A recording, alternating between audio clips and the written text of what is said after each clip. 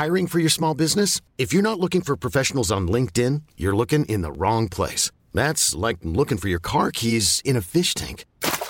LinkedIn helps you hire professionals you can't find anywhere else, even those who aren't actively searching for a new job but might be open to the perfect role. In a given month, over 70% of LinkedIn users don't even visit other leading job sites. So start looking in the right place. With LinkedIn, you can hire professionals like a professional. Post your free job on linkedin.com/achieve today.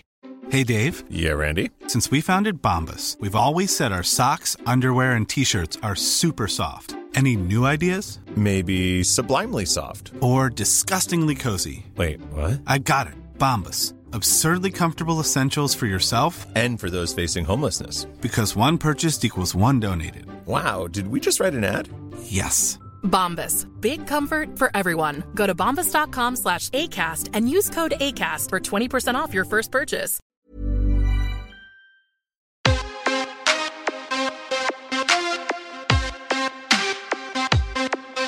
Welcome to the MMA Fan Podcast. Ladies and gentlemen, I give you Stu and Blake. Sorry to interrupt the podcast, but we've got another sponsor to tell you about. Feel Supreme. They're a nationally recognised brand who offer only the very highest quality of natural supplements. Their extensive range includes a range of medicinal mushrooms, nootropics, anti-aging products, gut support products, green powders, vitamins, and much more. Yep, they've worked with fighters from all the top promotions, including UFC, Bellator, Brave, and Cage Warriors, with a solid reputation of providing results. So check them out on Instagram, which is at feel_supreme, or their website, www.feelsupreme.co.uk, and make sure you use the code MMAFAN for a cool 15% off your first order. Don't say we don't spoil you. Hello and welcome to the MMA Fan Podcast. I am Blake Harrison, and joining me as ever is my good friend, me old mucker, the stalk to my cherries. Is that a thing? What? Don't know, mate. Just making stuff up, aren't I? I'm imagining it comes with the best of intentions. Yeah, it's nice. It's nice, but the word stalk is a bit sexy, isn't it? Yeah. So's cherries. In some ways, yeah. Well, I don't know. I suppose stalking isn't sexy, is it? That's actually quite sinister. Yeah. The stalker to my... Oh, we'll stop there. He's the stalker to my court injunction. Oh, man. Here he is. It's Stu Whiffin. How you doing, mate? Hello, and welcome to take 3 of the intro. Take 1, I ballsed up. Finished it as soon as we finished the interview. And then went to send the audio over to 76 to produce, and then realised I hadn't recorded myself for the intro and outro. So we then tried to do take 2 the following day, which is today.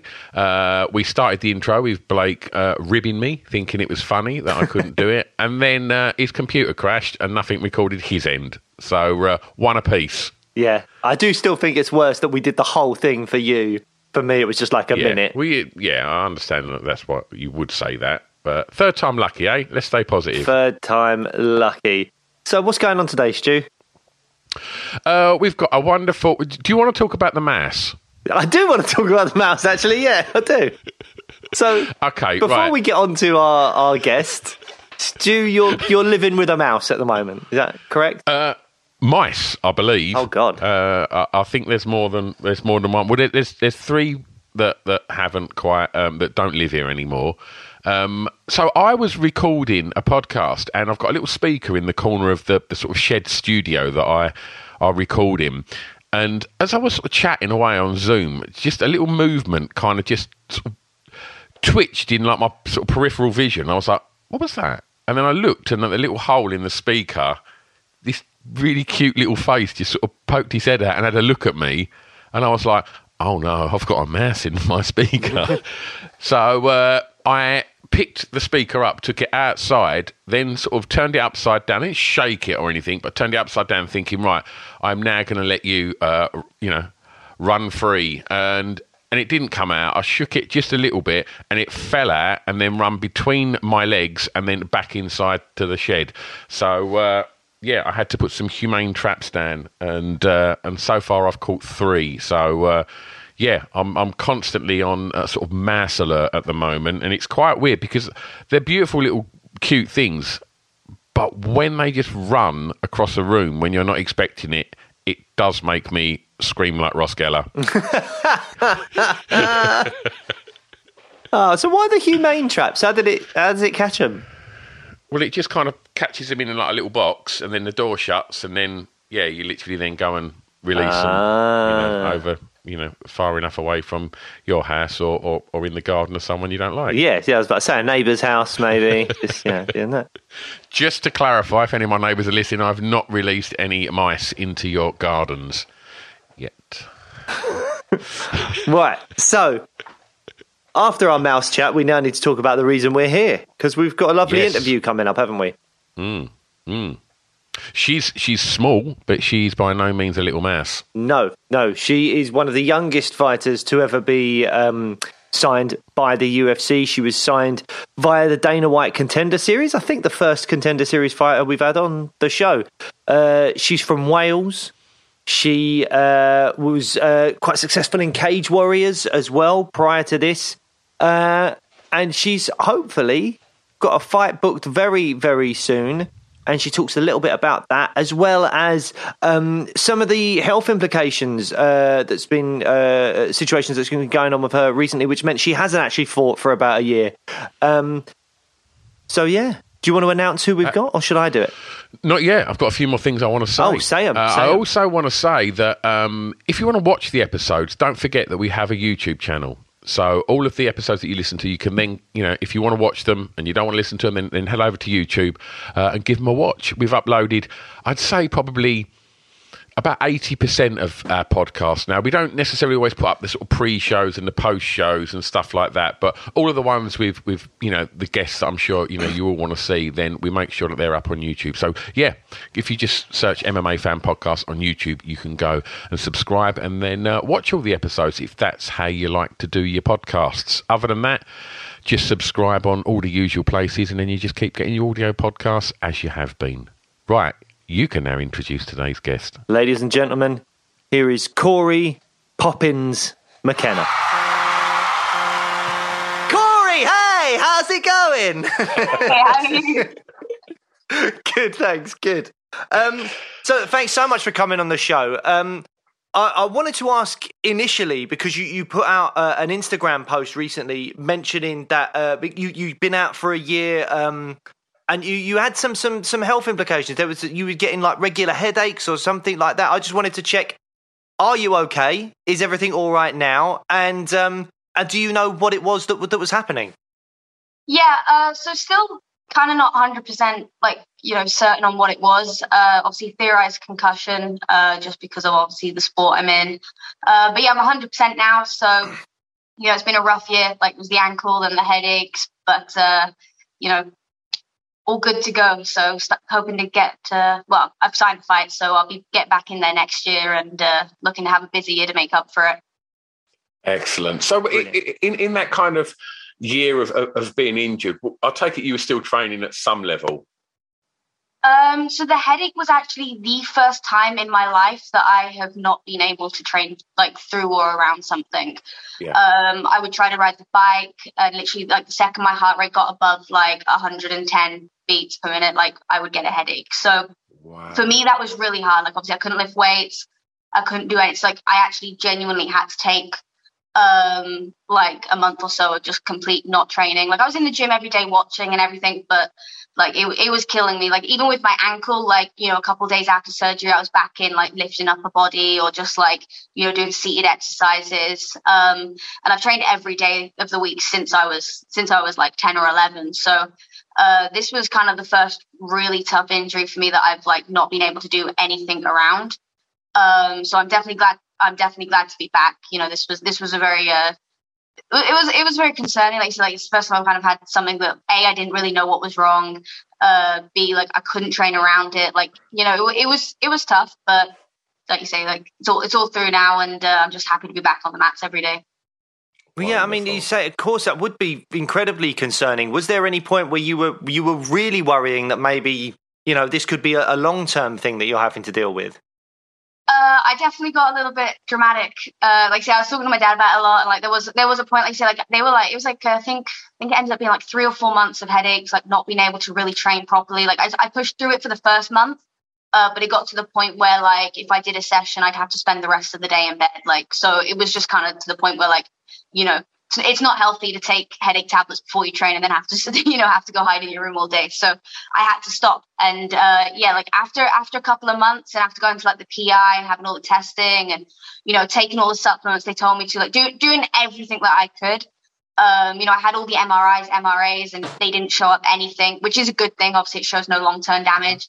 But it definitely got to the point where I was kind of like, okay, is it something that I have to push through? Is it like, you know, is it something that's going to like, you know, kind of put a stop to things? And it definitely got like kind of to that point where I was, you know, starting to worry a little bit. But, you know, I tried to stay positive, like stayed in the gym every day, watching, learning, just finding little things that I could do outside the gym to keep myself busy. And, you know, luckily they cleared up and I was able to get back into it. And, you know, I'm back sparring and everything now with no problems. So it's a great relief. Well, it's great to hear that you're much better. Sorry, Stuart. It's great to hear that you're much better now. And I know I've heard you in interviews before saying that, you know, like if there's 2 practices, one after the other, you treat it as like one practice. You are someone that constantly works. You hate being told to rest and stuff like that. So that must have been so frustrating for you to have that month of just doing nothing. Yeah, like I say, if anything, it was probably good for me. Like I say, it's you know, I've come back now. I've kind of like I'm definitely making it like a priority, like with my recovery and stuff as well. I'm trying to be conscious of not overtraining, not taking too much damage to the head. Like I'm definitely, I think it definitely like opened my eyes a little bit, and I'm definitely going to start being like a lot smarter with my training. You know, I've always had that. No one's ever had to like, you know, make me work harder, make me be more stubborn. Like I've always had those traits, but I definitely need to maybe listen to the people around me. Like say like, maybe doing 5 or 6 sessions in a day is not good for me, as I've been told ever since, you know, growing up. I just said everyone, I'm like, I'm getting old now, you know, I'm 22, like I've not got You're ancient now, ancient. Did you find it testing for your, you know, obviously your physical health was being assessed and was being worked on, but did you find not being able to train for a month, and obviously you was doing the best you can, as you said, you know, you would go to the gym and watch and try and learn as much as you can, but, you know, how tough was that on your mental health, not being able to train daily, which is something that obviously is a fundamental part of your existence? Yeah, it was very frustrating. Like I did definitely, like, I felt kind of lost. You know, I put everything I have, everything I am into, you know, into the sport and into training. Like I said, I'm usually in the gym from like 8:30, 9 a.m. in the morning to like 9 p.m. at night. So for me, it was kind of like, I did kind of feel lost and not sure what to do myself. Luckily, I have a lot of like I say, I have a lot of hobbies. I have like other stuff I can like kind of put my focus on. But, you know, it's not the same. Like, you know, when you spend your whole life doing something, and it's my job too. So it's kind of like, it was very frustrating. And like I say, I'm around it all the time too. So kind of like, you know, I felt like the kid that's been benched. I was just sat on the side looking sorry for myself, like all the time. Like the amount of times guys would be training, they'd look at me and be like, geez, you're like bringing down the mood. And I'm like, I'm sorry, I want to punch you guys. Well, you talk about being the kid that was benched. I mean, let's talk about Cory the kid. So if we go back, just, you know, tell us a little bit about how you found yourself, you know, in the world of combat sports. So I come from a very like active family, you know, like they're very big on like being active, being healthy and everything. So it was kind of important for them that I found like a hobby and everything. I tried every sport growing up, like literally, like you name it, I tried it. And I'm just, I'm what Uriah calls naturally ungifted. So kind of, didn't really find anything that, suited me for a while. But, my mum was going to karate with I think my little brother was probably like 3 at the time. Like they had like a mums and toddlers like karate thing. And I ended up joining her one of the days to give it a go. I tried it in the past and I hated it, but, I was about 10 and it kind of clicked, and it was something that like, you know, I wasn't terrible at. You know, my size didn't matter, like, you know, so I clicked with that. I started competing in that regularly, and then the gym introduced like jiu-jitsu, Muay Thai, boxing. So, you know, I was already at the gym doing like a session or 2 every night, so I just kind of started jumping into those classes. And then it was just one of those things, like, you know, they say you catch the bug, but like it literally was like that. You know, I started competing in jiu-jitsu. I started wanting to compete in like boxing, and then just eventually, like, I was training everything, competing in everything. So it only really made sense to, you know, to give MMA a try. So, you know, my dad found a local MMA gym. I went down there. They had a young lad about my age that was, I think, was like 13 at the time. That was in the adults classes. You know, he was the same size as me, so it worked perfect. You know, I started jumping in the adults classes there, and kind of just never looked back. You know, I had my first amateur fight at 15, turned pro at 18, and here we are. Was that by any chance? Was that Richard Shaw's gym? No, so my dad was in the military, and he was based in Colchester at the time. So that was BKK Fighters in Essex. Right. Oh, right. right. So, in my hometown of Essex. Lovely. yeah, Stu's down the road. There you go. Yeah, well,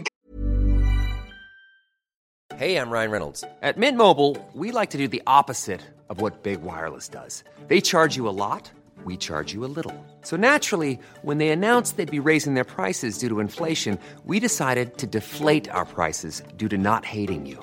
That's right. We're cutting the price of Mint Unlimited from $30 a month to just $15 a month. Give it a try at mintmobile.com/switch. $45 up front for 3 months plus taxes and fees. Promo rate for new customers for limited time. Unlimited more than 40 gigabytes per month. Slows full terms at mintmobile.com. Hiring for your small business? If you're not looking for professionals on LinkedIn, you're looking in the wrong place. That's like looking for your car keys in a fish tank. LinkedIn helps you hire professionals you can't find anywhere else, even those who aren't actively searching for a new job but might be open to the perfect role. In a given month, over 70% of LinkedIn users don't even visit other leading job sites. So start looking in the right place. With LinkedIn, you can hire professionals like a professional. Post your free job on linkedin.com/achieve today. Hey, Dave. Yeah, Randy. Since we founded Bombas, we've always said our socks, underwear, and T-shirts are super soft. Any new ideas? Maybe sublimely soft. Or disgustingly cozy? Wait, what? I got it. Bombas. Absurdly comfortable essentials for yourself And for those facing homelessness. because one purchased equals one donated. Wow, did we just write an ad? Yes. Bombas. Big comfort for everyone. Go to bombas.com/ACAST and use code ACAST for 20% off your first purchase. Cage Warriors do regular events in Colchester now.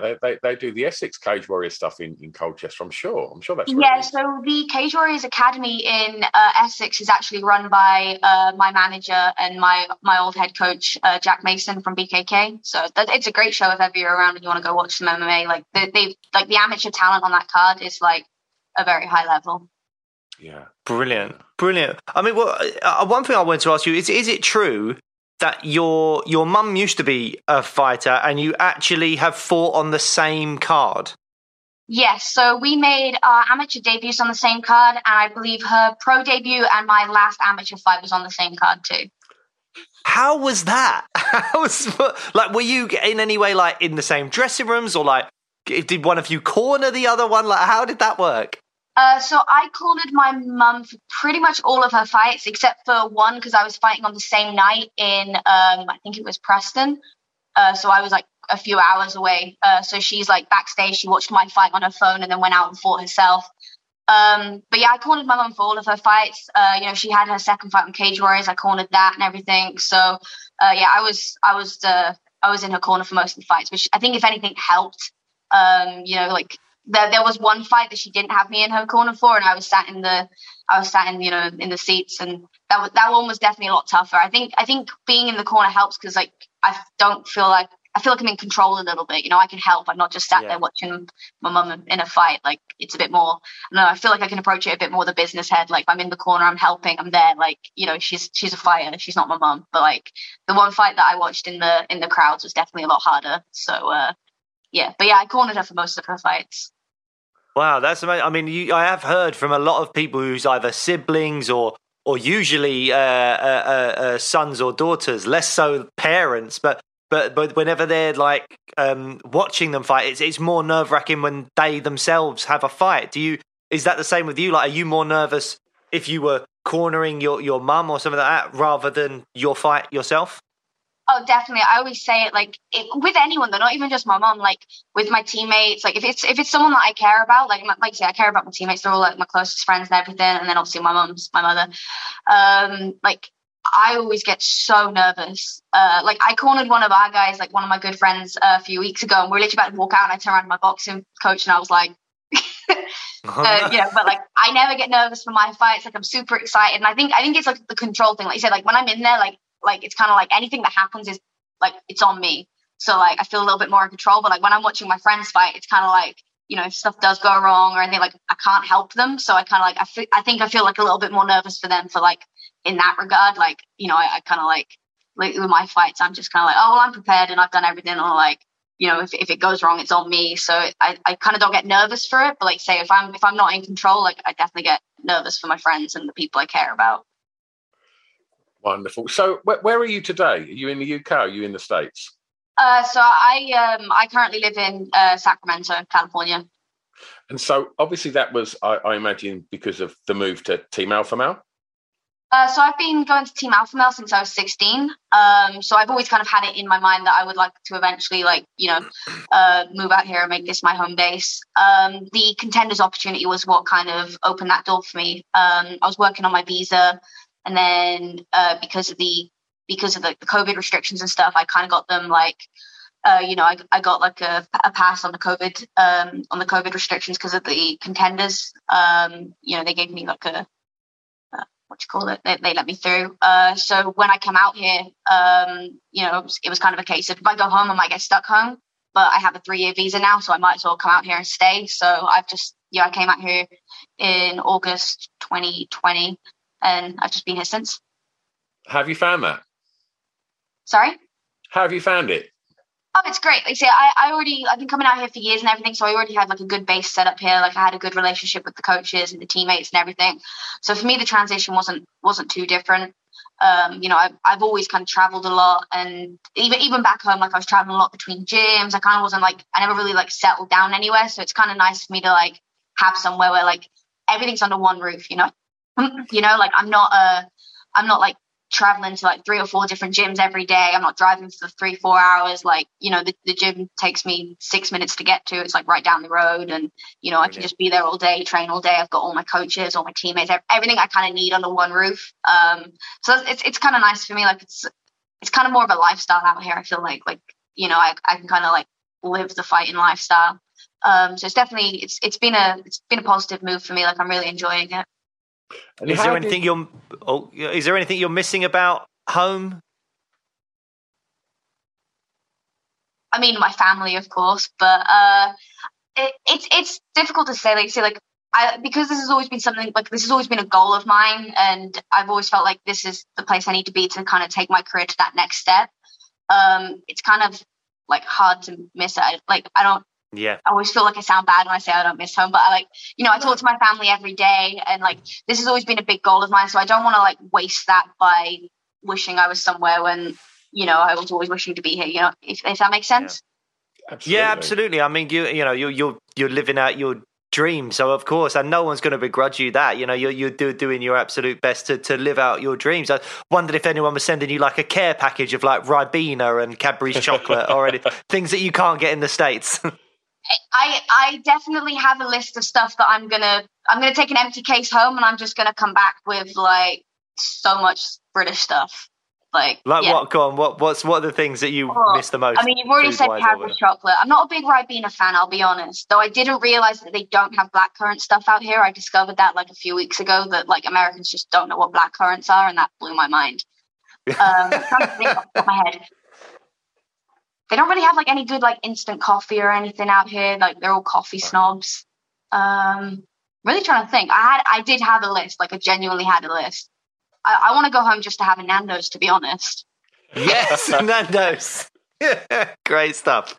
There's a friendly Welsh voice though. Mason Jones is at Team Alpha Male, isn't he? Yeah, he's not like permanently here, but he comes and goes. He was out here for a few months before his last fights. You know, he's back and forth a lot. And so I take it that the level of sparring and I guess just the level in general of coaches and stuff like that is going to be far higher than what you're going to get in the UK at the moment at Team Alpha Male. Is that a sort of fair assumption? Obviously, there's huge gyms in the UK that are evolving, you know, constantly. But do you feel that Team Alpha Male is offering something that at the time you couldn't get in the UK? So I've always said that from like a coaching standpoint and like a technical standpoint, I really don't think the UK gyms, especially the ones that I've gone to, I've gone to like some of the best gyms, or pretty much, I think I've been to pretty much every gym in the UK. Like from a technical and a coaching standpoint, I really don't think they're far behind. And I definitely think that, there's places where, gyms in the UK like excel and could probably use it out here. Like there's pros and cons with everything in regards to that. The main thing for me was the training partners and the bodies. Like one of the main reasons I was having to travel so much was to find people to work with, whereas like at the moment I have, 2 ranked UFC fighters in my weight class on the mats with me every day. I have like Team Alpha Male's renowned for being rather small in stature, so I have a lot of tiny men to work with, so for me it's more that side of things. Like I have a lot of high level bodies like to work with, as well as like elite coaches. I work with like the best coaches around at this gym. I have Joey Rodriguez for my striking, Danny Castillo for my grappling, like Chris Holdsworth teaches the jiu-jitsu. I've got Faber giving me privates and stuff and working with me in class. So I have like the highest level of coaching, but I also have all the training partners too. So for me, it's it's more having everything like together in one team and easily accessible to me. I don't have to like search out people to work with. I don't have to travel to work with them. Like I have the top girls available to me like all the time. Was that one of your biggest things? Because we spoke to Jojo Wood now, formerly Jojo Corderwood, a while back, and she was saying that she felt like as a female mixed martial artist, one of the biggest obstacles for her to overcome was the lack of female training partners. She said she was constantly training with men, and that's what prompted her move to Syndicate MMA over in Vegas. Is there anything? Or maybe it's that, but is there anything that you felt in your young career as a female mixed martial artist, that those kind of extra obstacles or extra hurdles that we as male fans may not realise is a problem for female athletes?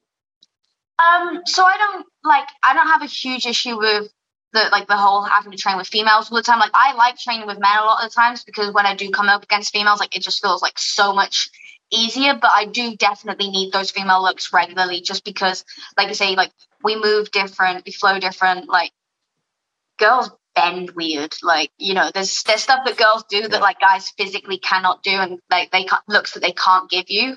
And also like basically like even little things like I'm really short. Like I think coming up, like I never up until I think it was like my 3rd pro fight was like the first time I fought someone like my height, and like it's very rare that I find someone to train with that's like my height.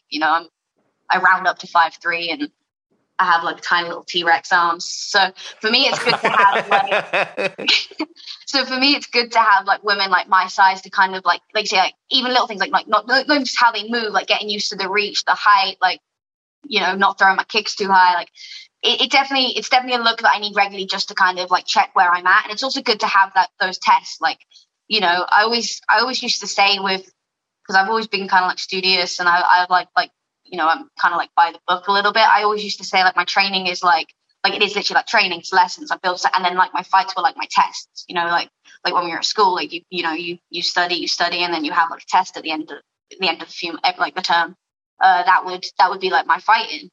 But I've started to realize that like having girls in there to test myself against regularly also is good for me to see kind of like my improvements and stuff, because there is no way to measure it in MMA. Like it's not like lifting weights. Like I can't see the numbers go up. Like so sometimes it can be hard to see your progress. So for me, having women to not compete against, like we're training partners, and there's no winning and losing and everything, but it is good to be able to say, oh, like say at the moment I have Verna Jandarova on the mats. Like she's a Brazilian Jiu-Jitsu black belt, like world champion. She's ranked in the strawweight division. She's really good. And like for me to like be able to go against her and be like, okay, so she did this, but like next week I'm not going to let her do that. It's like little ways to monitor my progress. So I think that for me is definitely a huge one with training with the women. But like I love training with the guys too. Like some of my main training partners are dudes. And it only makes it easier when I do go against these women. And what about outside of training, like outside of combat sports? What do you like to do? There's a world outside the gym. Apparently so. No, I like to paint, like read. I'm kind of like, I'm not like I'm not the most social person. I'm in the gym all day, like socializing around people. So I kind of just like to come back, chill. Like I said, I've been doing a lot of painting and stuff. I've got like a little art page set up.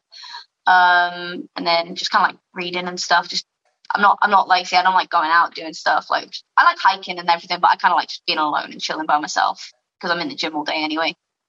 Lovely. And where did the nickname Poppins come from? Because you were the Hobbit for a short period of time, and then it was Poppins. Poppins was Uriah, so he hated the Hobbit, and he was why? I guess they just didn't understand it because obviously they're all like hobbits too, so it wasn't fun for them. And they've probably got hairier feet as well, which makes them more Hobbit-like. So yeah. I think they were like offended or something. I don't know. They're American. So anyway, so Faber was like petitioning to change it to Poppins because British. Well, like he always just says, he's like, oh, you're really well spoken and articulate and proper, and he's like, I babysit the kids all the time, and then he also just found it funny because he started saying that I was like popping girls in the face and popping their joints, and he just kind of like ran with it for ages, and then he ended up like doing like an Instagram poll and everything, and like he was really petitioning to get this changed. So when he got me the Contenders fight, I was like, okay, as a thank you, I was like, I'll change my fight name for you. So it was kind of like a bit of homage to Faber and like a thank you, but. It is a little bit more marketable, and I have kind of managed to run with it a little bit, so I like it.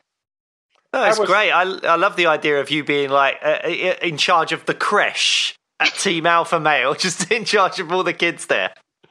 Literally, like everyone's always giving me stick for it. Like my friend literally texted me the other day and was like, "You're always with either a dog or a toddler," and I was like, "Yeah, pretty much." We always like to ask fighters, Cory, about the kind of process before they make that walk to the octagon, just that kind of the moments in the room before you walk out. And then we like to ask also about that walk out and what's going on in your mind. Is there a specific routine that you have in that room before you make that walk? And if you're happy to talk about it, what is that? So I used to be like your stereotypical, like, young, thinking I could do anything kid. So I wouldn't usually I wouldn't really warm up much. I could just do a little bit of shadow boxing. Like before a jiu-jitsu match, I'd like roll my shoulders and just jump on the mats. But what I do now, like I'll just run a team warm up. So like what we would do on the mats in practice, like I'll just do that backstage. I'll do the jogging, I'll do the line drills, like I'll do everything that I would do on my day-to-day like warm up, before sparring and everything. Like, I will do that. Because at the end of the day, like when I go out there, I want to treat it like a spa day. I don't want to get nervous. I don't want to be putting too much pressure on myself. Like, every fight I have is the biggest fight of my career so far. So I don't want to be going out there like, oh, this is huge. Like I like to try to treat it like a spa day. So like say I'll go in there, I'll do my warm up, I'll do like my shadow boxing, I'll move around the floor with my coaches, but like I'll just treat it like I'm going to go out and do some sparring. So that way I don't get like say I'm not getting nervous. I'm not building up to this huge thing. And that's pretty much it. Like I say, I just like try to keep it kind of like, oh, this is an everyday thing. Like, I just do my usual warm up and just kind of treat it like another day in the gym. Well, you mentioned like one of the things I wanted to ask you as well was that you in your pro debut, you seem to get frustrated with yourself after your opponent went back to the stall at the end of round 1, but then they didn't come out for round 2. This is your pro debut. And your opponent, who had about 4 fights, I think, by that stage, and you were on your pro debut, they were like, I'm not coming back out to face this woman again. I've had enough.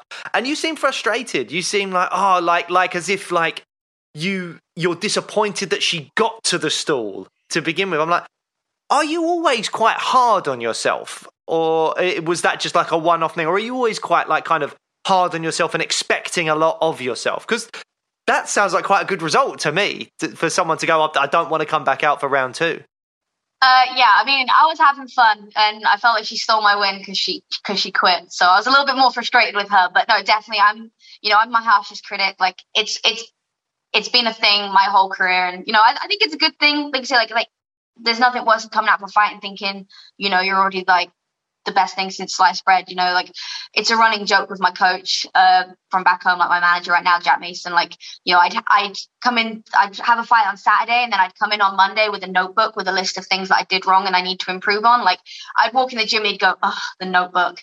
So, you know, it's definitely, I'm definitely my harshest critic, and I'm definitely quick to kind of like try to make those improvements. And because in the end, I want to be the best in the world, you know, so I don't, and I know that I'm never going to be the finished product. Like there's always improvements to make. So, yeah, pretty much every fight, like I never come out and I'm like, that was great. You know, I come out and I'm like, right, I should have done this, this, and this. Like even my last fight, you know, I tore my ankle in like the start of the third round. I come out, got my ankle seen too. We went back to the hotel room, me, Uriah, like Danny and Jack sat down and watched the fight. Like, so, you know, pretty quick to assess and judge my performances. And I'm the same in sparring and training. You know, I definitely expect the best from myself all the time. Do you take a lot of these things in your stride as well? I mean, you know, you said from the age of 16 you was going to Team Alpha Male, and you know, for most people to sort of walk into a gym like that and see people like Uriah Faber and all the other legends that have come from that gym, and then to find yourself then in the Contender Series, and then to find yourself fighting in the UFC. Are these things, like as you touched upon it, that's not that normal for most people. These are huge things that you're doing here at such a young age as well. Like, do you ever suffer from imposter syndrome? Is that something that ever kind of finds its way into your kind of mindset? Or do you just take everything in your stride? I don't know what imposter syndrome is. Imposter syndrome. Well, it's a new thing, really, that people are talking about, which is that whole kind of thing of like of self-doubt, effectively, and thinking like, you know, like in your situation, you've achieved so much in such a short period of time, but it would be thinking, oh, am I not worthy of this? I know that I as an actor can get it, where I'll be like, oh, I know I've achieved a certain amount, which is great, but then I'll wake up some mornings and just think, oh, I'm actually quite shit, and I've probably just pulled the wool over people's eyes, and it's probably not going to carry on going well for me. It'll probably all come to an end very soon. And then there's other mornings you wake up and think, oh no, I can do what Gary Oldman does. That's great. I can smash it.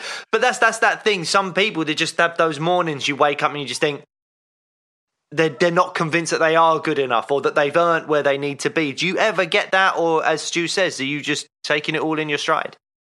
Like I said, I've been kind of around this for so long to where, like, I know that there's highs and lows with this sport. I know kind of like everything that comes in. Like, there's definitely been like, you know, like I'll have a rough spar day and then I'll be like, pull yourself together. Like, you're in the UFC, you need to do better than this. But like, I never kind of like, you know, I know the work I've put in. Like, it kind of makes me confident. I'm not like arrogant or anything, but like, I'm also confident in the fact that, like you say, I've been doing, you know, 3, 4, 5 sessions a day ever since I was, you know, 12. So for me, it's like, I know I've put the work in. Like, I know what I want to achieve, and I also know that I'm like I said earlier, like I'm never going to be the finished article. Like I know there's always improvements to make, so I try not to like, I don't like, as much as I'll assess and be like, I need to improve this, and this, like I don't beat myself up over it. I kind of like say I take like more of a logical, studious kind of approach to it. I'm like, okay, like as long as I know what needs to be improved and worked on, like I know I can do it.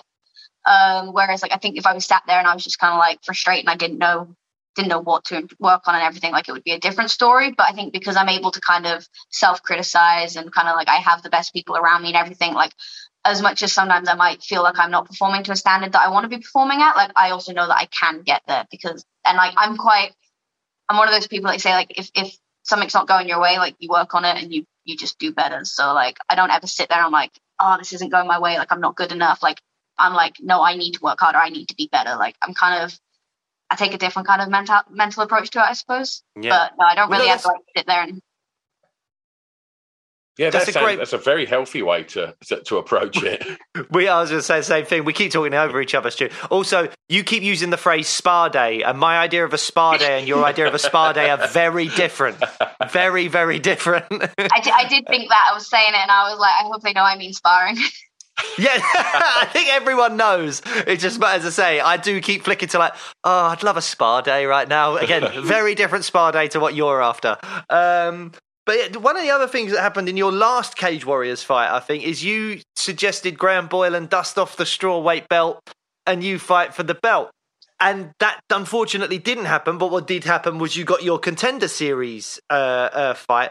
And I was going to say to you, do you ever look back and go, oh, it's a shame I didn't fight for a Cage Warriors belt? Or do you think, well, I was fighting for my UFC contract instead, and the stakes for that are pretty high as well. So does it really bother you at all looking back on that? So for me, I've never really prioritized like medals and belts and stuff like that. Like, I was one of those kids that I'd go to jiu-jitsu comp, even if I won like, golds, like straight away they were off, they were in my bag, like I was on to the next thing. Because at the end of the day, like I have in my head, like I have bigger goals to achieve. So like definitely like say like the contender shot was a higher step on the ladder to my big goal, my big dream. At the end of the day, like my goal is to be the best in the world. Like however I get there, whatever I get along the way, it doesn't really matter so long as I get there. And that's what I always said, like whichever route I choose, like, whether I go contenders, whether I got signed straight away, whether I got the belt, like all of that is just like steps, like in the journey. So to me, like the belt wasn't necessarily like a huge thing. It was just like, for like marketability, for like, for an accolade on almost like the fight CV, like it would have looked good, but like, because it wasn't necessary, it wasn't like something that I personally wanted. It was more just from like a business standpoint and like a career step. So for me, it wasn't like a huge deal that I didn't get the opportunity to fight for the belt. It would have been nice, but luckily it wasn't something that I needed. Okay, and just want to ask you, sort of, just to get your kind of thoughts on it, really, Cory, that, for somebody that's still so young but has been involved in women's MMA for so long, like, talk about how you've seen women's MMA in the UK as well, like, really, really evolve over the last sort of 5, 6, 7, 8 years. Like, what sort of significant evolutions and changes and exciting things have you seen from the UK MMA scene for women? Yeah, like say in terms of like generalized like women's MMA, like there's just the standard has gone up. Like if I watch like old school women's, like even like the UFC fights, like up until like the top 5, the top 10, like I really didn't rate any of the women. Like just my honest opinion, like I didn't think the standard was there in comparison to like the men, because obviously it was a small talent pool. But now if you watch it, I really think that a lot of the fights are on par, if not like a higher technical level than most of the men's fights you watch. And there's a lot of women outside of the rankings now that are, they're absolute savages. Like it's, they're really high level. You have high level practitioners in all disciplines. You have people that are putting it together very well. And I just feel like the standard in general has just really risen. In terms of UK MMA, like even on like, because I've been going to a lot of like the local shows to support our guys, and like one thing I was discussing with someone yesterday is like in the UK, like even the amateur standard is like so high, like in comparison to like, without sounding bad, like I've gone to a few of the amateur shows out here, and like it just looks like a bar fight. They're swinging from the hip. Like it's just not nice to watch. Like from a sport, from a sports perspective. Like I love this as a sport. Like I'm not one of those people that like, I don't like watching people just slug it out with no technique and everything. Like that's just not something that I enjoy watching. But like from like the UK amateur scene, like a lot of their fights now look like low level pro fights. Like I feel like the standard is so high. And it goes back to what I was saying about the Cage Warriors Academy in Southeast that Jack's running. Like all of the amateur fights, like they all train professionally, they all diet professionally. Like when you go in there, you can see the professionalism of the fighters. And I feel like that's kind of a testament, and it carries over, like say, both women and male. But there's a lot of women coming through, especially on that show. He has a lot of women coming through. So it's kind of fun to watch. Like say, like even like the low level women are performing at such a high level, if that makes sense. So that there's going to be a fresh new wave of talent coming through that's going to be, great to watch. And again, like the talent pool's just, there's so many more women getting into it now. I feel like it's been normalized a lot more. Like, say like used to have to travel to find these women because they would literally be like, one or two scattered around here and there. And now you have these super gyms with, like multiple, like whole teams of women. And that was kind of unheard of like a few years ago. So it's definitely growing, and it's great to watch and be a part of. One other thing I've noticed with your fights, Cory, is that at the end of rounds, you raise your hands a lot of the time. And I was like, is that because you feel like that's influencing judging you in a certain way, or is that just kind of like a habit you've got into? Why is that? So, like I say, I'm not really sure stuff like that actually influences the judges. At the end of the day, they're looking at what goes on in the round. But, everyone always says that stuff like that does, it puts that image in their mind, especially if the round was close. For me, it's a case of like, I like to feel like I've won at the end of the round. I like to go into the next round positive. I actually hate it when rounds finish, especially after that, losing that pro fight that I lost. It was a controversial decision, and like literally every fight after that, like if I got to the second round, I'm like, I need to finish this. Like I hate even the thought of it going to the judges. So for me, like a round finishing is kind of frustrating to me, but I like to feel like say, like if I feel like I've won or I feel like it's close, like I like to kind of be like, no, that was my round. Like I like to kind of like you say, it does make me feel a bit more positive. It's definitely a habit that they try to build. Like at the end of practice, they have us raise our hands and stuff. I'm always the one that doesn't really like to do it in the practice room because I feel like that's not where I get my wins. Like I feel like I have to earn it. So when I'm in a fight, like I'm kind of like, oh, I've earned this. Like I get to put my hands up. I'm winning. Like it's kind of like one of those things. It's like definitely a bit mental, I suppose. Yeah. Cory, how much can you announce about what's coming up? Are you got to be quite tight-lipped about this, or can we get any kind of news as to your next fight, who it's going to be or where it's going to be? I actually don't know because they haven't announced anything, but I've signed the contract. And I'm not always the best at reading contracts all the way through, so I don't know what I'm allowed to say, but I can say that it's at the start of next year. I don't really know what I'm allowed to say. There's a pay-per-view or a fight night? I think it's a fight night, but I think it's definitely err on the side of caution. Yeah, well, we don't want to get you in trouble. We do want to know, but we don't want to get you in trouble. I'll give you a hint. I might be getting my Nando's. Oh, that's great news. We will tell no one. Guys, whoever's listening to this, tell no one. But Cory might be getting her Nando's. I mean, I guess one of the places that this fight, when you're allowed to talk about it, will be social media. And so with that in mind, tell us about, we like to ask fighters about the world that we live in now is obviously, how you perform in the octagon is paramount. However, there's so many fighters now that are creating huge profiles for themselves with the way that they sort of promote themselves, how they trash talk, and so much of this is done on social media. The way that you've sort of described your sort of meticulous breakdown of, post fights and things like that, it all sounds like everything is very, very well thought out and structured. I just wondered how you approach social media. Is that something because that's something that once you put it out there, that control's gone because you're then open to the trolls and you're open to everything else. I just wonder how you deal with social media and if you feel that it's something that you need to, have that kind of presence online as well for that side of the sort of the marketing and the social media profile. I know I've made that quite a long-winded question there, Cory, but do you get where I'm going with it? I've fallen asleep, Cory. I don't know about you, but I am asleep right now.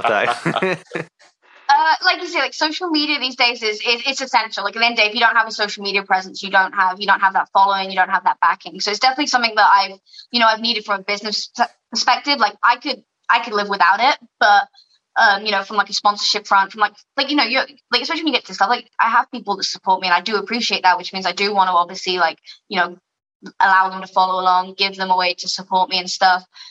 So for me, it's just a case of like I just try to be myself.